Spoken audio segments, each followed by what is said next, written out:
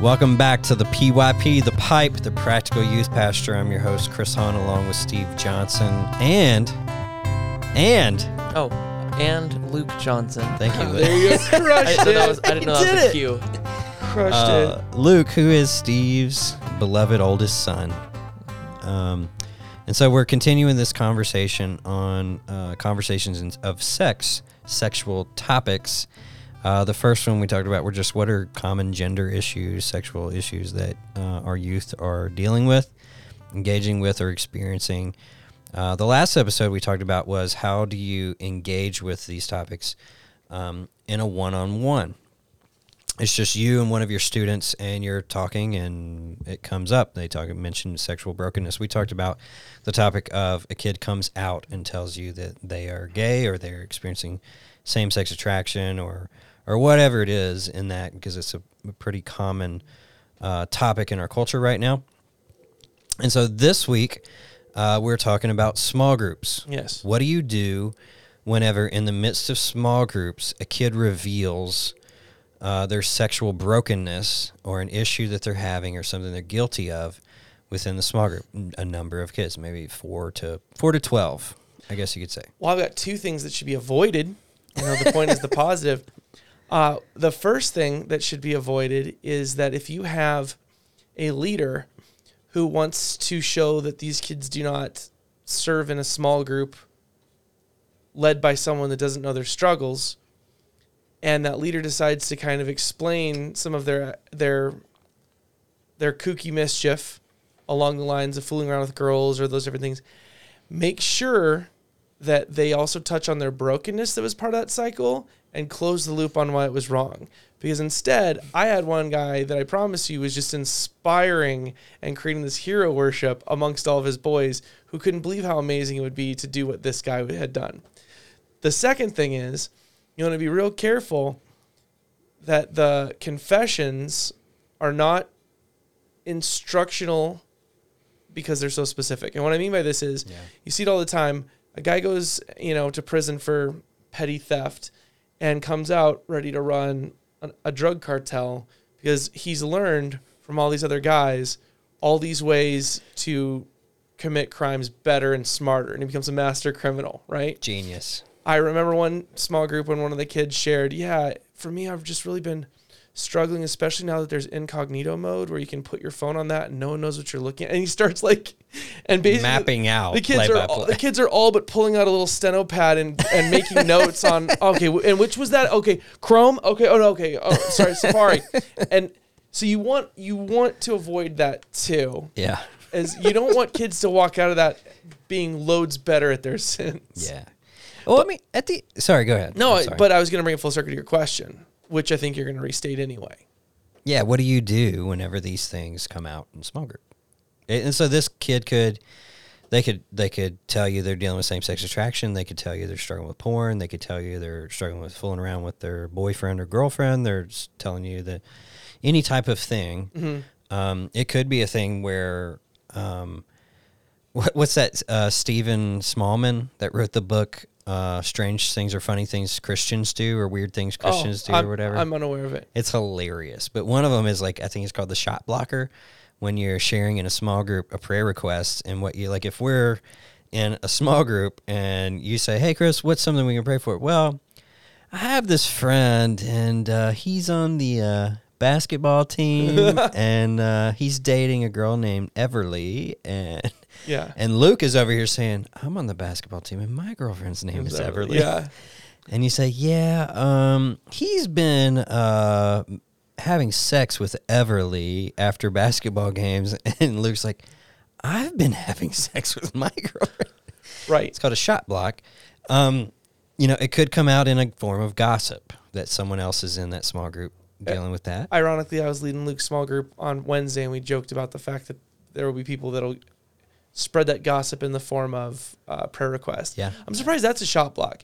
I feel that a shot block in small group sharing would be the person that follows up your confession or statement with a slightly better bigger version that's about them. Yeah. I could be off on the terms, No, but that's a maybe practice. Not. They're both They're both they're goaltending. They're goaltending. When that kind of stuff happens, it's just so funny and sad at the same time. Well, the thing is you can't be a gentleman. Once the second you notice that kid is going south, you need to put your hand and go, you know what, actually, let's hold off on that and talk about that, the famous church offline. Let's connect on this right afterwards. Yeah. For this group, I don't think that, and then you have to redirect. Yeah. I don't think we need to be given specifics. I think that obviously the Lord knows, and so we're going to lend our heart. But it's not the same as with an adult. With an adult, there's that hesitancy of like, you look around the room like, oh my gosh. But the adult's weirdness can seemingly do less damage than a kid's weirdness when it comes to that group dynamic. Oh, absolutely. Okay, so what do you do? It comes up. Let's take the humble approach and the proud approach, like we did last time. Kid comes in and says humbly, "Hey, guys, I've really been struggling with my girlfriend, and like we're definitely fooling around. We're doing more stuff, and it's just we're struggling. Where do you go from there? I would say, okay, so you're struggling. Tell me how you're struggling in a small group context. Yeah. Yeah, that's okay. Tell me how you're struggling, not the specifics of what's going on, but what you're trying to do is get the student to a point where they're going to own the fact that they're not struggling. I always give the illustration of when we say we struggle with our sins, that evokes this image of the cowboy in black, the cowboy in white, rolling on top of the train before it goes in the tunnel. This guy's head almost goes off. They pull it back. That's a struggle. Yeah. What most Christians do, what I'm guilty of, is we say we're struggling with our sin, and sin walks up and grabs their hands, and they walk off together. So I really would key in on that word struggle just to see if they're really struggling. Yeah. Because then it's about bolstering their current efforts. Or if they're not struggling at all, then the conversation comes down to convicting. Guilt. I'm guilty of. Proper guilt. Versus struggling with. Correct. They can struggle with the after effects. Yep. I'm experiencing conviction. Right. But I'm guilty. My position is guilty. One is extra strategy and safeguards. The other is we got to get you to a point where you really want to do this. Because I can't want it more than you. Depends on the small group. If it's kind of we break, like for instance, our small group, especially on the boys' side, I don't know which kids will be there, and we have visitors and whatnot. So the small group questions are real easy. Yeah. But if you have a kind of a closed, secured small group system, and there's trust in that circle, you might be able to throw out to the other students, well, what do you think? Charles says that he's struggling. Anybody else struggling with this? And then, yes or no, they say, well, what are some ways we can encourage our brother here? And then really kind of crowdsource it. Yeah. Because then what's happening is you've taken it from teacher figure is telling me my bad thing is bad, but my buddies probably are like either not part of it or they're secret like, dude, good for him. When you bring the buddies into the conversation, then it really is an all hands on deck. Yeah. But again, you got to have a lot of trust, and it has to be a safe place to be transparent. What's the difference between being transparent and vulnerable? Transparent is here's my insides, here's my bad stuff. And then vulnerable is I'm inviting you to do something about it, or you can move some stuff around. Oh yeah. Really depends on the small group. Yeah. Do you have a culture in your youth group that when a kid comes to be in, like they come to small group and attend, that there's an expectation of confession of sin within it, or is it a small group of, hey, we're going through the scriptures here, and if a kid is impacted or pricked in the heart by the scripture that we're reading or something that God's word says, like, yeah, we don't have a real strong safety net for those conversations. Primarily, these groups function as like an afterglow, kind of like a let's discuss what we talked about in these the big questions. group. Kind of thing? These are one of the questions that we dealt with in the big group. Okay, and part of that is I'm dealing with transient issues right now of this 20-something is now working on Wednesday nights, and this 20-something has moved. Us too. So with my older folks, my older leaders, there's 3 that are older than me. It's easier. And on the girls' side, it's easier. But again, one of the problems is we've got mostly junior high boys with only a handful of high school guys. Mm-hmm. And then within that junior high boys, you have ones that are basically babies and ones who are older ones. Like Luke is part of this older group, but it's kind of an in-between thing. Mm-hmm. So that's not practical. That's not a good answer other than to say, my groups aren't in a position right now to function as anything other than a discussion group. Oh, okay. So is the desire for you long term to go to Yeah. more of a discipleship model kind of Right. thing? Yeah. Unfortunately, my area of opportunity falls within my leaders, not my families and not my students, which is a good problem to have, but also not a great problem. And we still struggle with some leaders that I think are trying to get more out of the group than they're trying to give. Once that's in place, and once we're able to really get some consistency as far as who would be in what group, Yeah. I'd like to be able to mentor and help facilitate or foster that kind of culture. But to your point, if we're already in that, if, my group shortcomings aside, I really do think that not even just a redirect, but just, again, either you throw it out. If someone's going to share it in the group, then they're okay with people in the group knowing it. So you're not outing them. And I think it's really important to pull people in for that peer angle. What do you think? I totally agree. I think it's a great way of doing it, and that's a struggle, a discernment, maturity struggle. Yeah. Of knowing, because I mean, that sure is a mess. Like let's say all of a sudden, doo-doo hits the fan at the Ridge, and you guys come to CFC, and you're like, Chris, I'd like for my son to be in a small group, and I want to be a small group leader too. But I want to be your intern, is what I'd say. But yes, pay is pretty good. Yeah, let's do an intern, please. But and he comes into a group. I don't.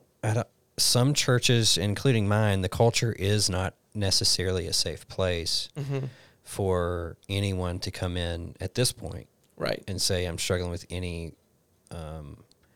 with sexual brokenness of any sort, but in particular, anything in the LGBTQ category. Yeah. But they could come in and say they're dealing with a porn or fooling around with a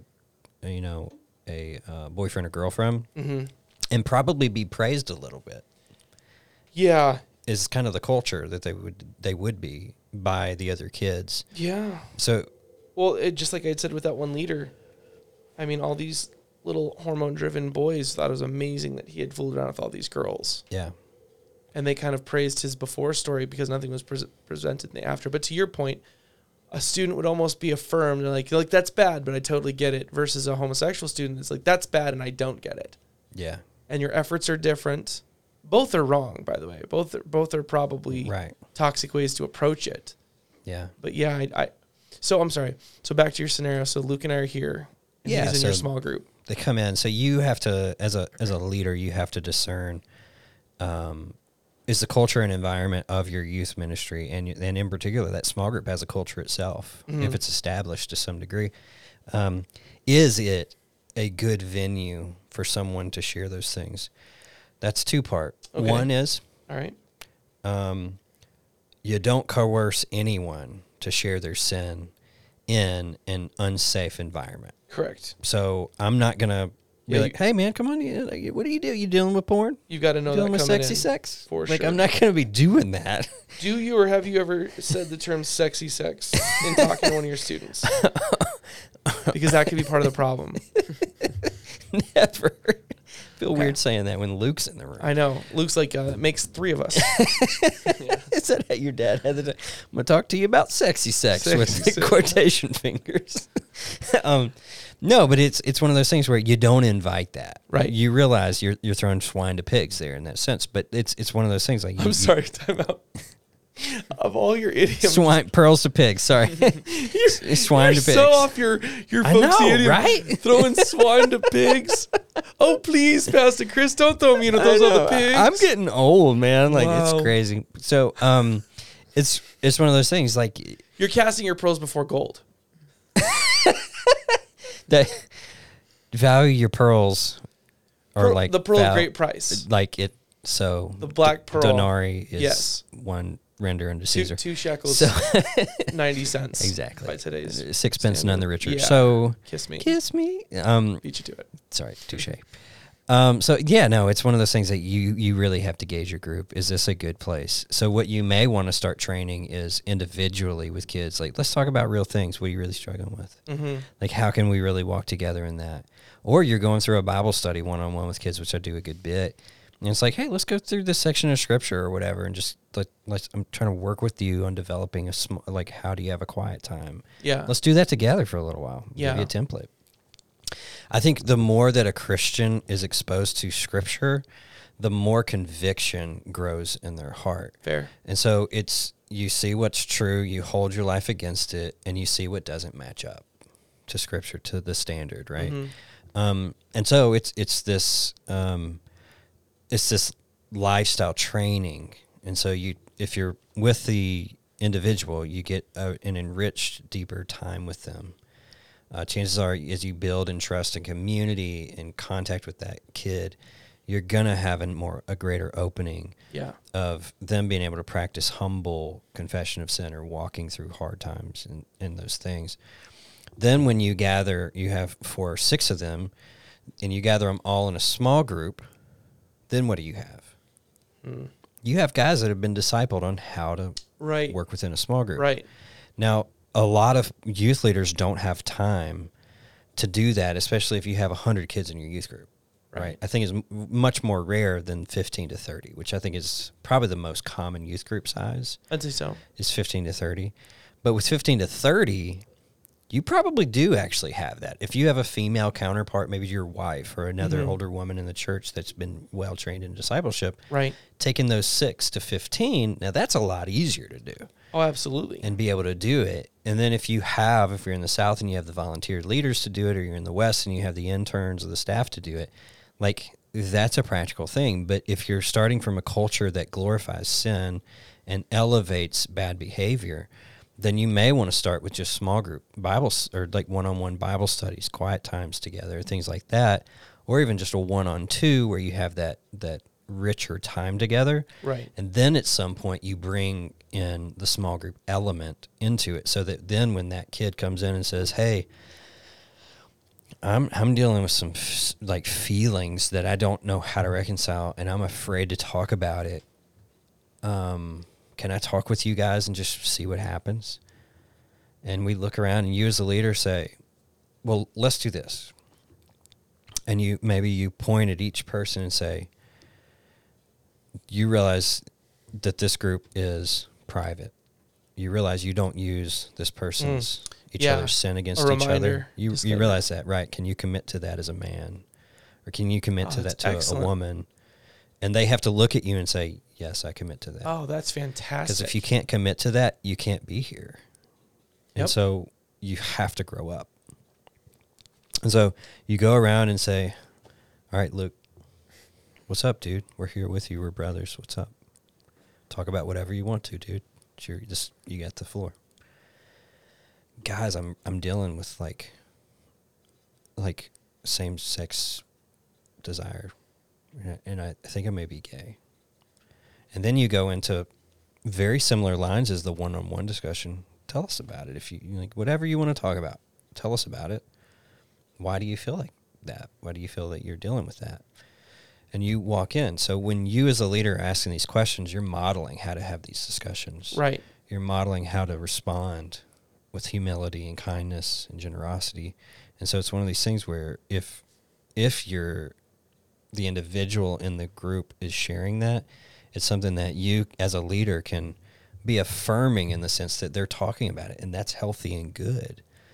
And that when you affirm that that's healthy and good, you're modeling that it's healthy and good. Yeah. Right? And so they start telling you the story and saying, "Yeah, I mean, like, I go to these places and I see people. I go to the beach every summer with my family, and I'm out there and I'm noticing that I'm like scoping out the other dudes way more than I'm scoping out any of the girls. And then I'm drawn towards, like, I feel romantically about these dudes more than I feel about these girls. And I don't know how to make sense of it. And it just is scary to me." Yeah. Okay, well, what do you think? What do you think is happening? "I don't know. I'm just really concerned about it." So where have you gone? What's it, those feelings, where have they led you to? Right. Where have they pushed you to? Well, I just think about it all the time. Okay. Well, I tell you what. Let's do this. Let's practice going places. Let's let those feelings push us somewhere. Let's figure out where we ought to go when we experience mystery, feelings that are mystery. Let's start going to God's word. Let's go. You're going to God's people, so the fear of the mystery is pushing you to your small group Right. to talk here. That's a good thing. And then it creates this funnel that's also taking you out of God's word. That's awesome. Yep. So Yep. let's do this. Does anybody else, like what you were saying is really good, like anybody else struggling with similar things? Like, or just sexual brokenness in some way, or you're trying to understand? Maybe you can have other people that can relate. And I think if you have guys that are mature enough to manage to some degree their feelings and their sin, and manage their feelings and responses to sin and the responses to things, you're going to have guys that aren't dealing with the same sex attraction, but are dealing with broken sexual attraction. Yeah. That are can It's be edifying for all of them. affirming and say, dude, I totally know what it's like to not be able to control my sexual thoughts and lust. We're in it together. Yeah, we all need to learn how to do this. Like, none of us Yeah. are immune. And then you're like, okay, do y'all want to do some kind of series on this? Do y'all want to talk about this more honestly? Like, how do we walk through this together with Yeah. our brother? Because we all deal with this, right? And then maybe you can go into that kind of thing. I would still say afterwards, affirm the kid. Hey, dude, I'm just so proud of you. You're really growing. Like, the goal of this group is not to make you confess your sin. The goal of this group is to dive into God's word, into God's heart, and to hold God's heart against our lives, and to see that Jesus is the only hope for change. And the gospel is the only thing for the power of change, and to grow and to move towards him, to repent of sin and ask for forgiveness. And it clears the wedge of relationship out so we can go to God and go to Christ and have a relationship. And just talking about these struggles you have, man, I'm just so proud of you. And I want to just say I'm here for you. When you're struggling hard and it's really difficult, I do want you to call me, text me. Let's walk through this together. And do this with your brothers. Maybe go to one other guy and be like, hey, man, when I'm really struggling, can I text you at night or whatever? Or can I call you or just come over? Yeah, I think that modeling and laying that out, because kids' heads won't even go toward that. They're not at all. You know, as you grow them, you have to let them know what's available to them. If they experience that in high school, and they're going to crave that experience in college and into, you know, their golden years. Yeah. I was part of a group at junior and senior year of high school. Alan Cooney led it, and we sat around a table and we talked about certain things, and we did manly things in manly ways. We sang right from a hymnal. It was very cool. But one of the things we did is we did confess. And we had a question and just went all the way around. And I'm telling you, there was a dutiful, like, profundity to the fact that we knew that nothing that went on in that room was going to go on. It was also my junior, senior year, so we're around the time Fight Club comes out. So the whole, you talk about Fight Club. Even better. It's perfect. It would just fit perfectly. And I do still crave that. And I think that right there beats program every single time. Yeah. And I think that would be something that even I look forward to as our guys get a little bit older. Really being able to bring something like that and offering that to my students. Mm-hmm. But I really like your point about, let me remind you of your vows and have you make them again, and challenge you as a man that you're not gonna weaponize what you hear here. Yeah. To hurt somebody, because that'll have consequences. Yeah. You don't want to do that to your boys. No. But that's part of our culture. I mean, that we could do a whole podcast on weaponizing. Oh yeah. Things, and maybe we should put it on the list. But yeah, I think that's a huge deal, and maybe even more so with girls. You know, Lindsay's not here. We don't have a female voice here to speak to small groups within a girls' context. I would think that some of the same practices would be pretty true within a girls' group too. I'd agree. And maybe she needs to be on if we do another episode about this. But maybe when we talk about big group. Yeah. But that's definitely one of those topics that is probably going to become more and more an issue, because the idea of integrity is being watered down, because the things that you hear are continually being posted publicly. Mm-hmm. And so being able to be a trustworthy friend that will keep these private things private. The world is less and less private. It's true. So a couple other things. So we're in that small group. Don't get away from the purpose of small group. We're Right. trying to move towards Christ likeness and direct each other, you, the leader included. Humble yourself to realize you need that small group too, to direct us towards the gospel and towards Christ. And that it's dirty work.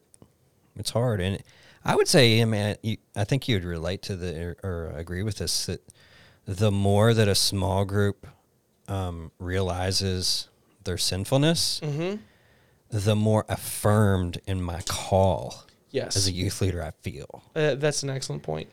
Like, I don't go home and tell Amanda about small groups and things, but I don't tell her about a lot of the things that people entrust in me at the church. But it's like, that's one of those nights where I go home and I sit down with my wife and I really feel like validated in ministry. Yeah, I know exactly what you're talking about.